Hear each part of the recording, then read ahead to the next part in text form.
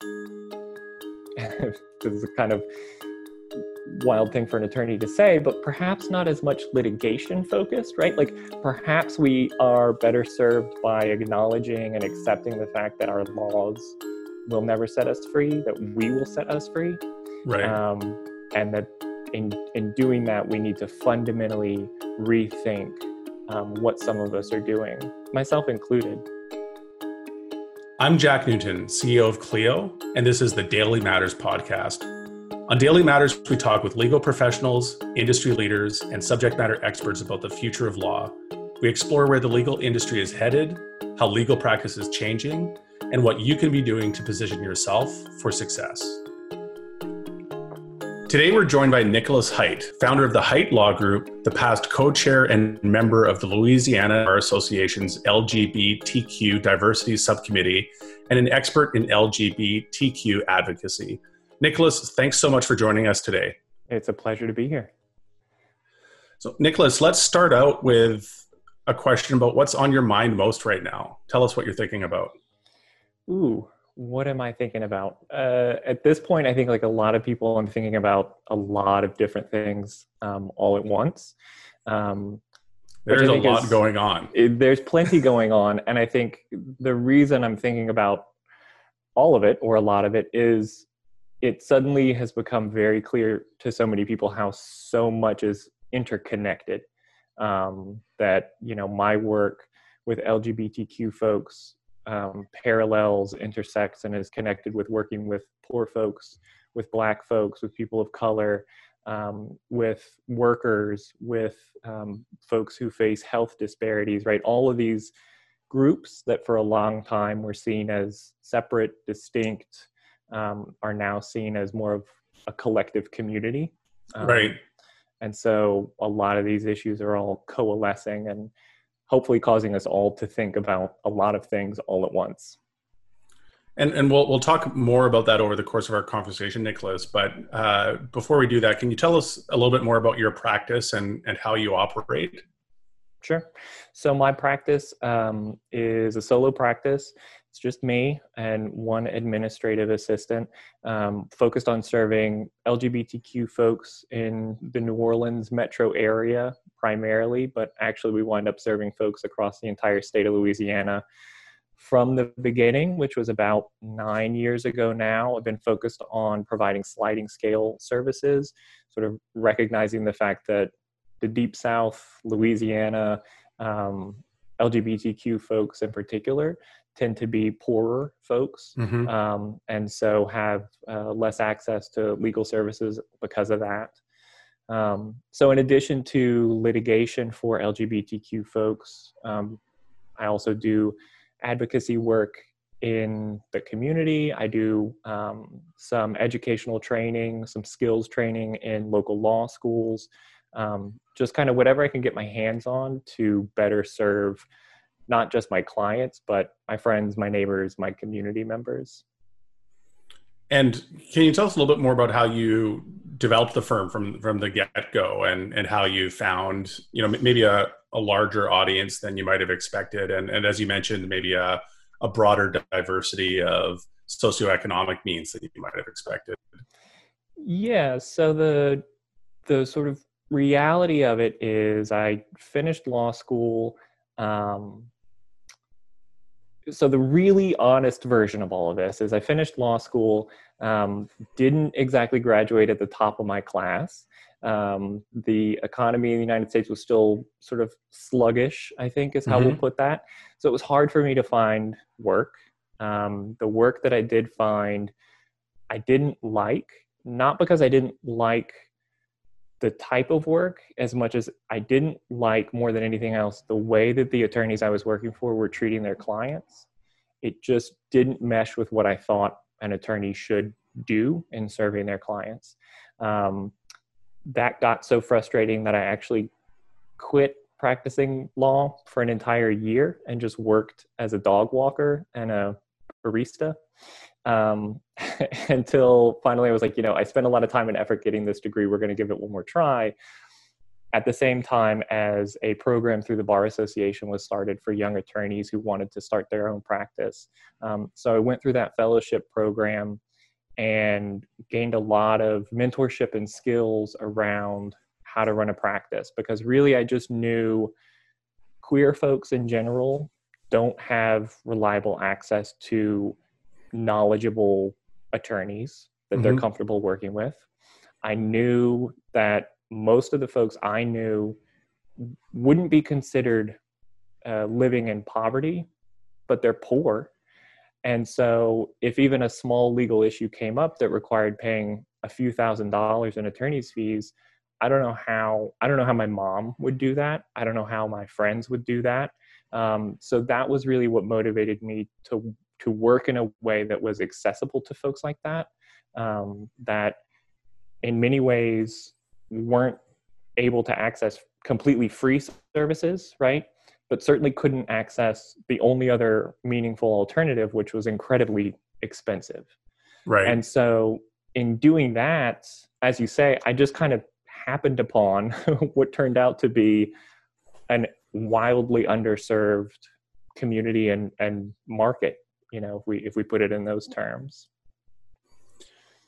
And let's turn our attention maybe to some of the events of the past few days and weeks and months. And there's been a lot affecting all areas of practice, but especially your practice area. Just last week, there was a ruling from the Supreme Court regarding transgender and LGBTQ rights.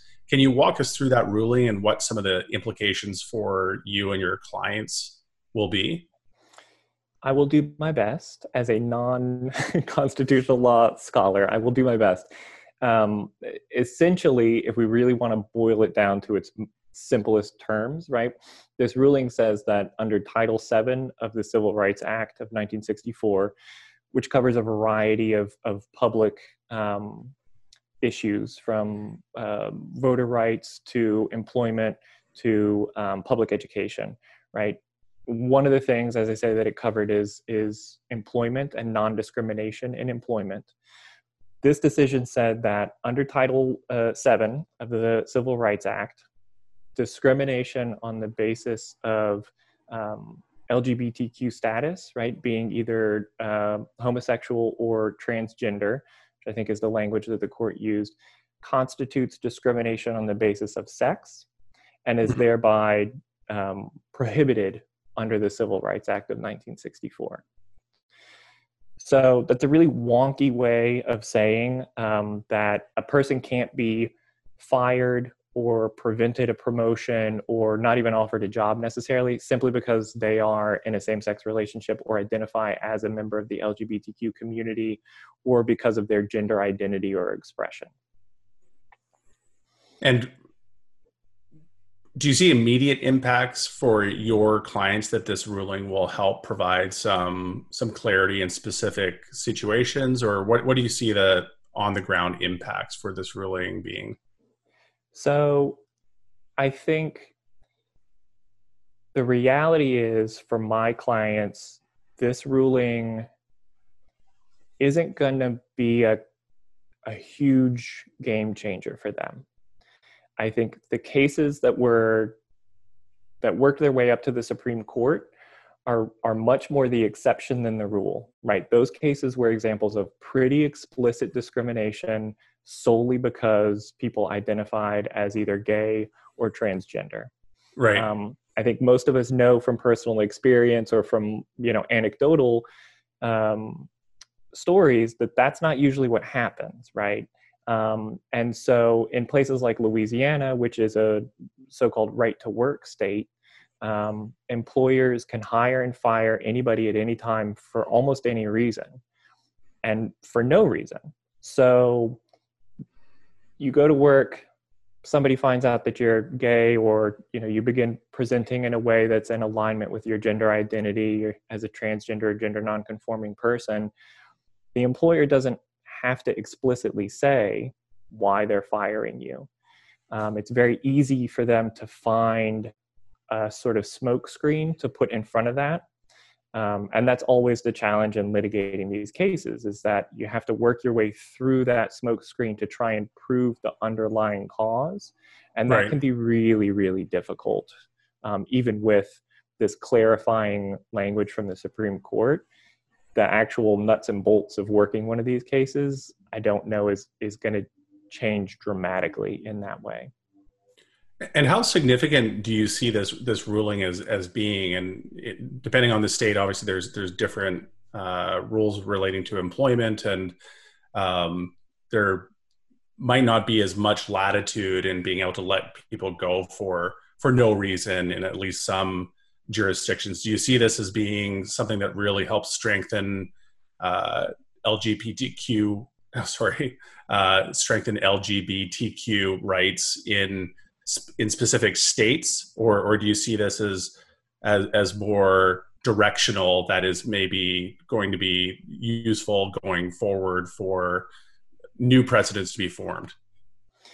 So I think in terms of litigation, in terms of the legal sphere, there are some definite positive changes to come out of this ruling, right? So one is certainly that this sets a very different tone than a lot of recent Supreme Court rulings have set around Right. LGBTQ rights and rights of other minority groups, right? This really sets a very different, as you say, direction for folks to be moving and to be working in potentially. I think the other thing to keep in mind, and this is still a very new ruling and there's a lot of debate around these sort of things, but for my appreciation and my perspective, right, this ruling that clarifies what the definition of sex discrimination is can now potentially be applied to a plethora of other circumstances. Mm-hmm. Justice Alito in his dissent even noted that this definition applies to over 100 different federal statutes that cover a wide range of things. So a lot of the issues that we've seen come up in recent history for students in the Department of Education and their guidelines, from recent rulings by HUD about how trans folks can or shouldn't be housed in homeless shelters, to some of the newest rule changes from the Department of Health and Human Services around medical treatment and health services for trans folks, right? All of these things are potentially going to be impacted by this one ruling. So that really is a game changer in a lot of ways. It sets a very different tone for folks moving forward. But again, that's happening at high level, that's happening at federal level. How that trickles down to state operations, how that trickles down to day-to-day life for folks can be really unpredictable, unfortunately. But I do think it's true that this sort of sets a different tone and sets a different direction for things moving forward. And given the new direction this may have set us on, what battles do you see lying ahead, Nicholas? And where do you think LGBTQ advocates should be focusing their energy going forward? So this fully falls into the category of just one man's opinion, right? Sure. Because I think you could get 100 different answers from 100 different people about this. But I think, as I said at the outset, right, for me, the fact that so many of these issues are coming into alignment, so many of these communities are starting to realize that in pulling together, we're pulling with greater strength, would be a big focus for folks that work in LGBTQ advocacy. So prioritizing trans folks and gender nonconforming folks, which historically have been so wildly marginalized within even the queer community, people of color, Black folks within the queer community, right? That the people that are existing at these compounded layers of discrimination, what we can do to sort of leverage our resources, leverage our privilege, leverage whatever you want to call it, that some of us have and some of us don't, to try and create a genuinely more just system for everyone, I think is really where LGBTQ work needs to be headed.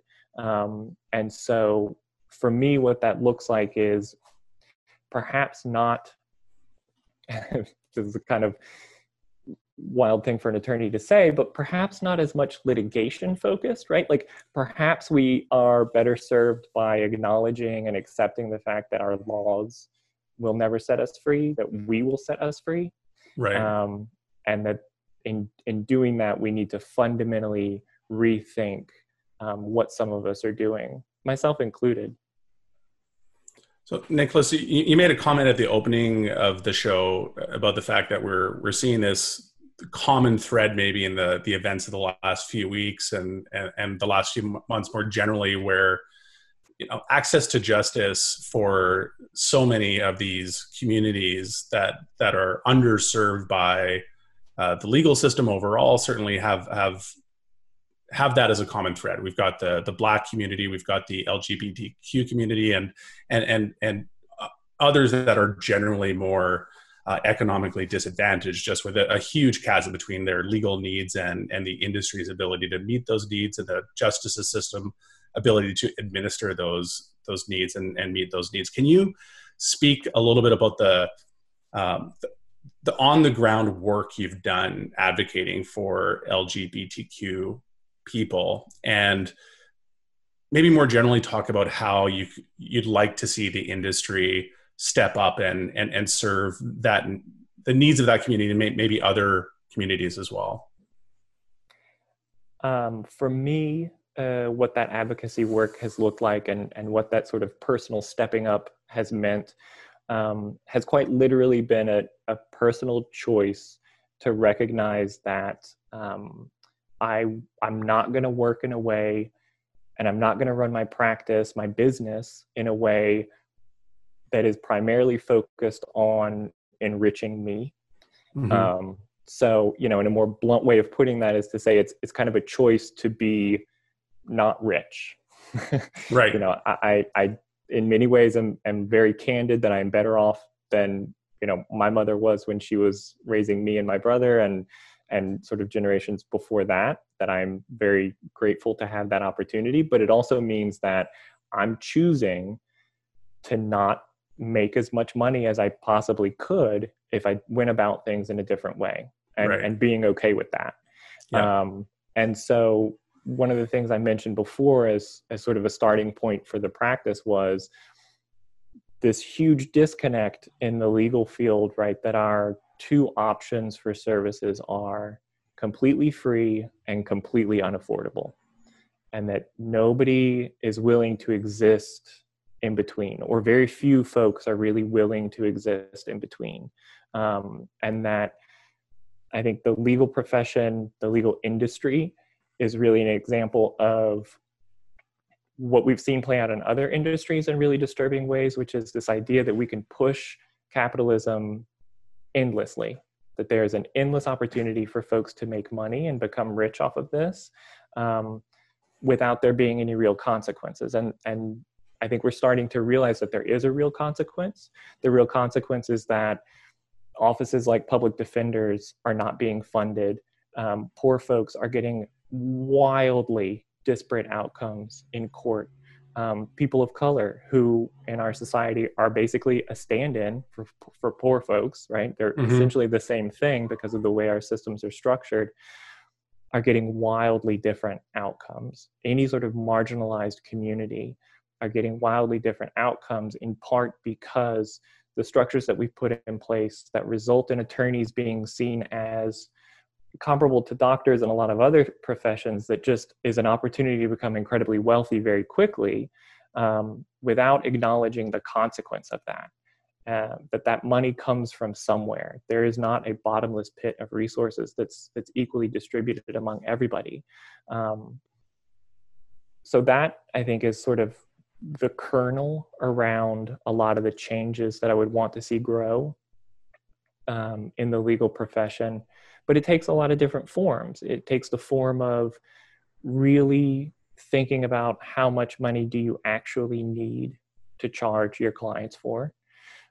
If you work in larger firms, it means questioning who really deserves to be elevated within the company right? And why? And I think a lot of those conversations need to be rooted back in what are we representing within our community? Are we representing an organization that says that we're going to take without giving? Are we representing an organization that's going to be more comfortable within ourselves, whether that's white people, whether that's men, whether that's a certain socioeconomic class, and we're not going to take a chance on anybody else? These are really powerful and important questions that the legal profession needs to have, and they just, I feel, have refused to confront a lot of those things. And I think it may be because the very premise of the legal system is that, for attorneys anyway, we don't answer the questions. We raise the questions, we argue the questions, but we don't have to be the final deciders. You leave that to a judge to figure out, right? And I think taking that sort of pass on some of these issues is not serving us well. And maybe to make the discussion around the specific types of advocacy you're doing, Nicholas, can you give us some examples of specifically how you've advocated for the LGBTQ community, and maybe some examples? So it's sort of, at this point, after doing this for a few years, you kind of, if you picked a legal issue, it's probably one that I've dealt with. So employment discrimination, housing discrimination, medical care discrimination, discrimination in schooling. I think the most common and the most consistent issue that I've worked with folks around has been for trans folks to get their identity documents corrected. So name changes, gender marker corrections, that sort of thing. That has really been at the core of a lot of the work that I do. And in advocating for that, it's this difficult role. It's become easier now, but it was very difficult at the beginning because I didn't fully understand it in the way that I do now, which is that my role, and I think a lot of attorneys would recognize this, is to bridge a gap between a system that is very small and finite and constricted in what it allows and what it can see, and clients who are very expansive and imaginative and free in who they are and how they exist in the world.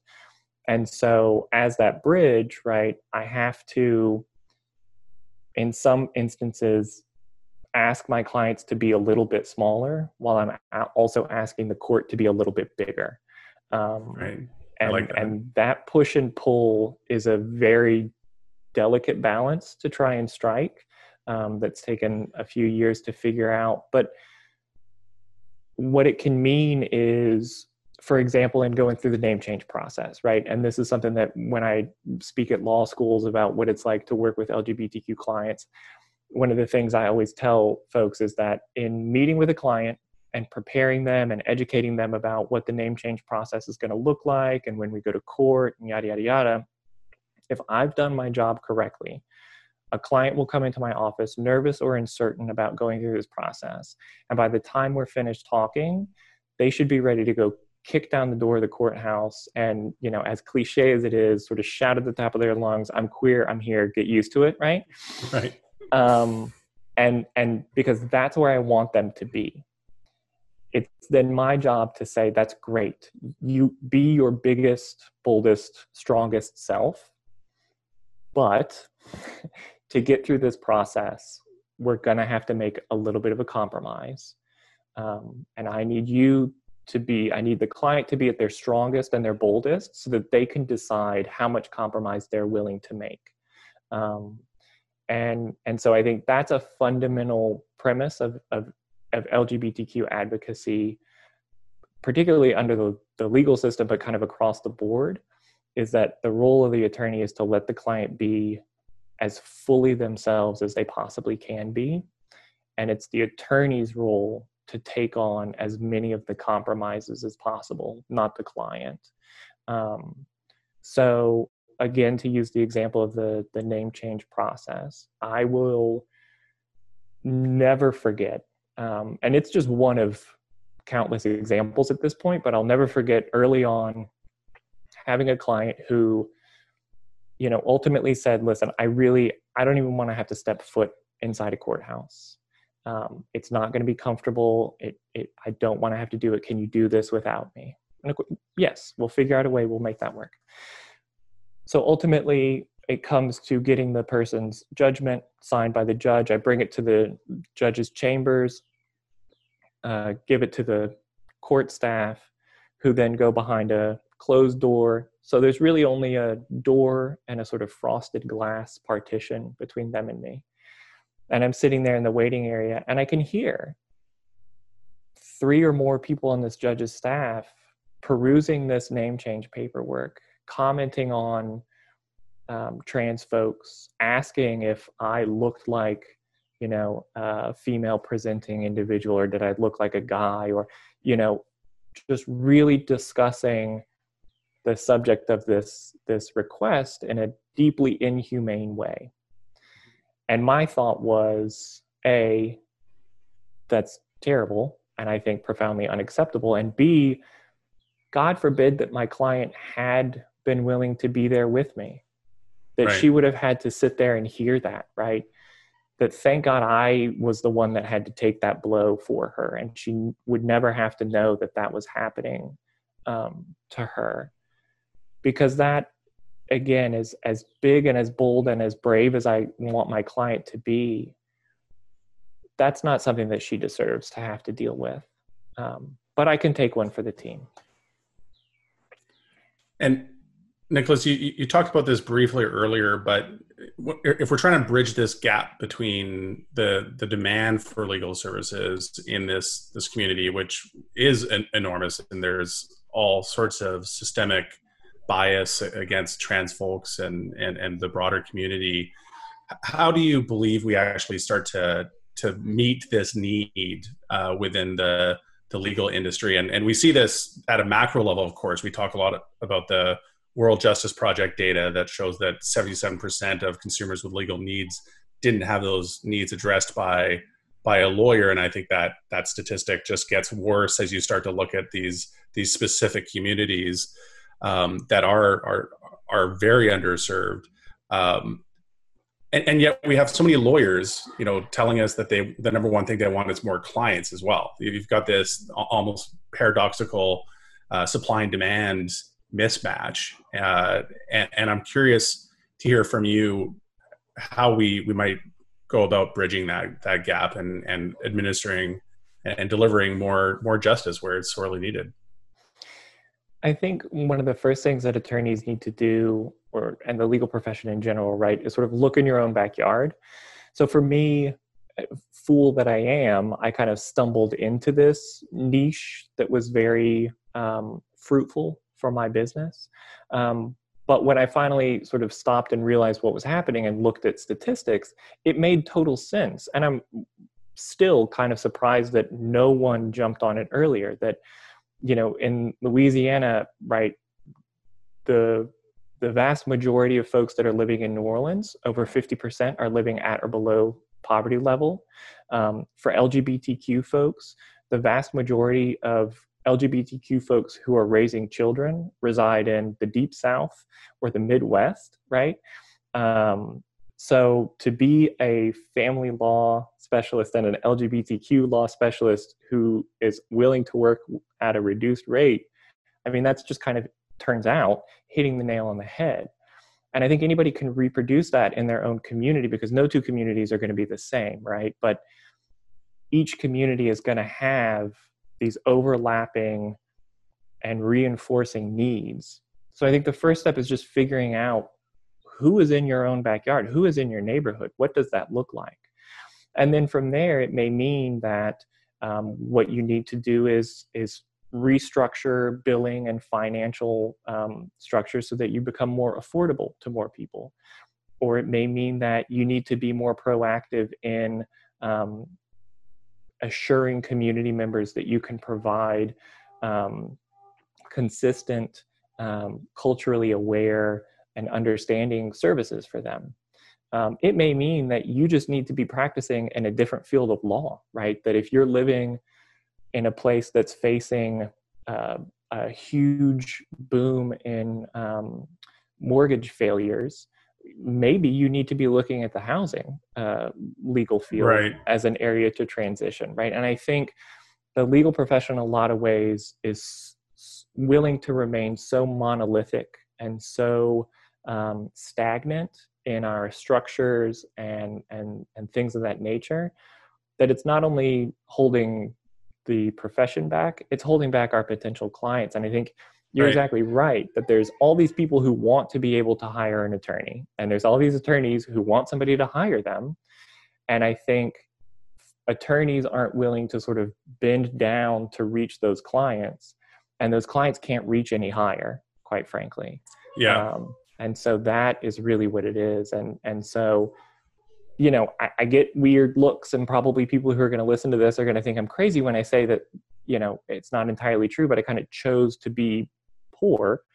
That's part of it, is sort of acknowledging that I can only go so far if I'm also trying to bring other people up with me.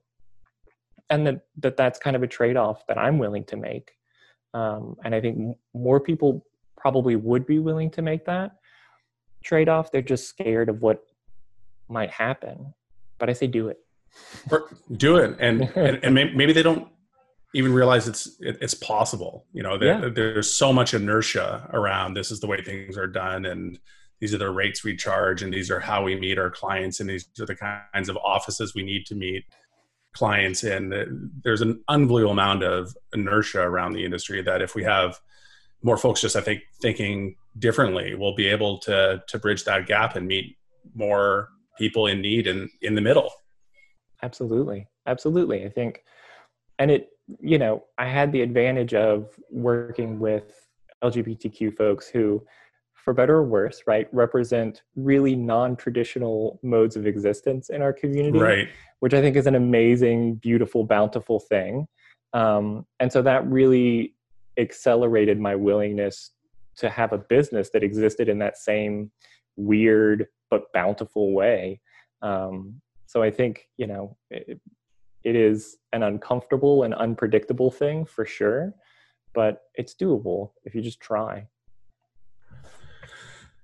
So, Nicholas, Derek, one of the producers for our show, shared a really amazing email that you wrote to the Clio team, and I actually shared that email with the whole company because it's such a, I think, powerful perspective of what's happening on the ground with COVID-19 and some of the personal impacts it's having on our customers and of course the broader community. I'm wondering, can you share a little bit more about what you shared in that email?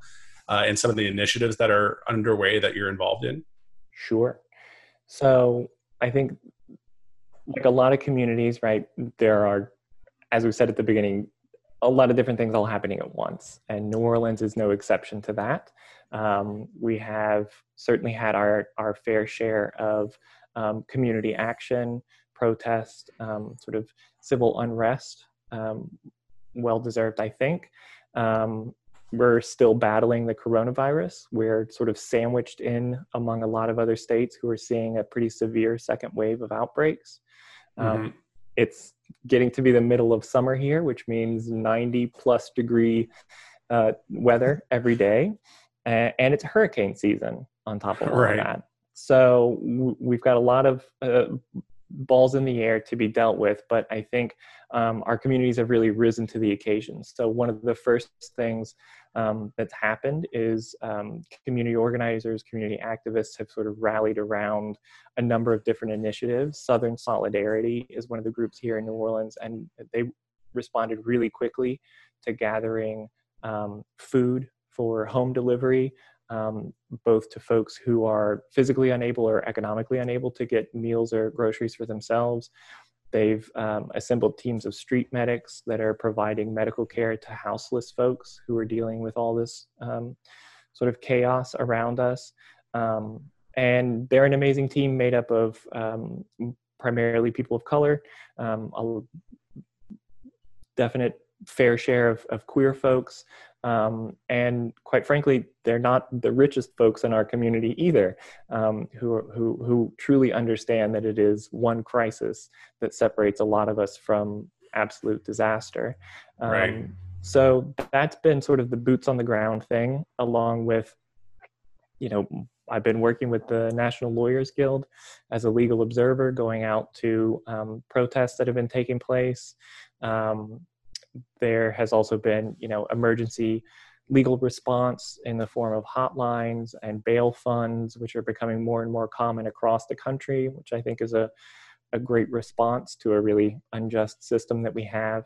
But on top of all of that, or apart from it, or addition to, I wear several hats on a regular basis anyway. So yes, I have my private practice, which has taken a hit just like everybody's has.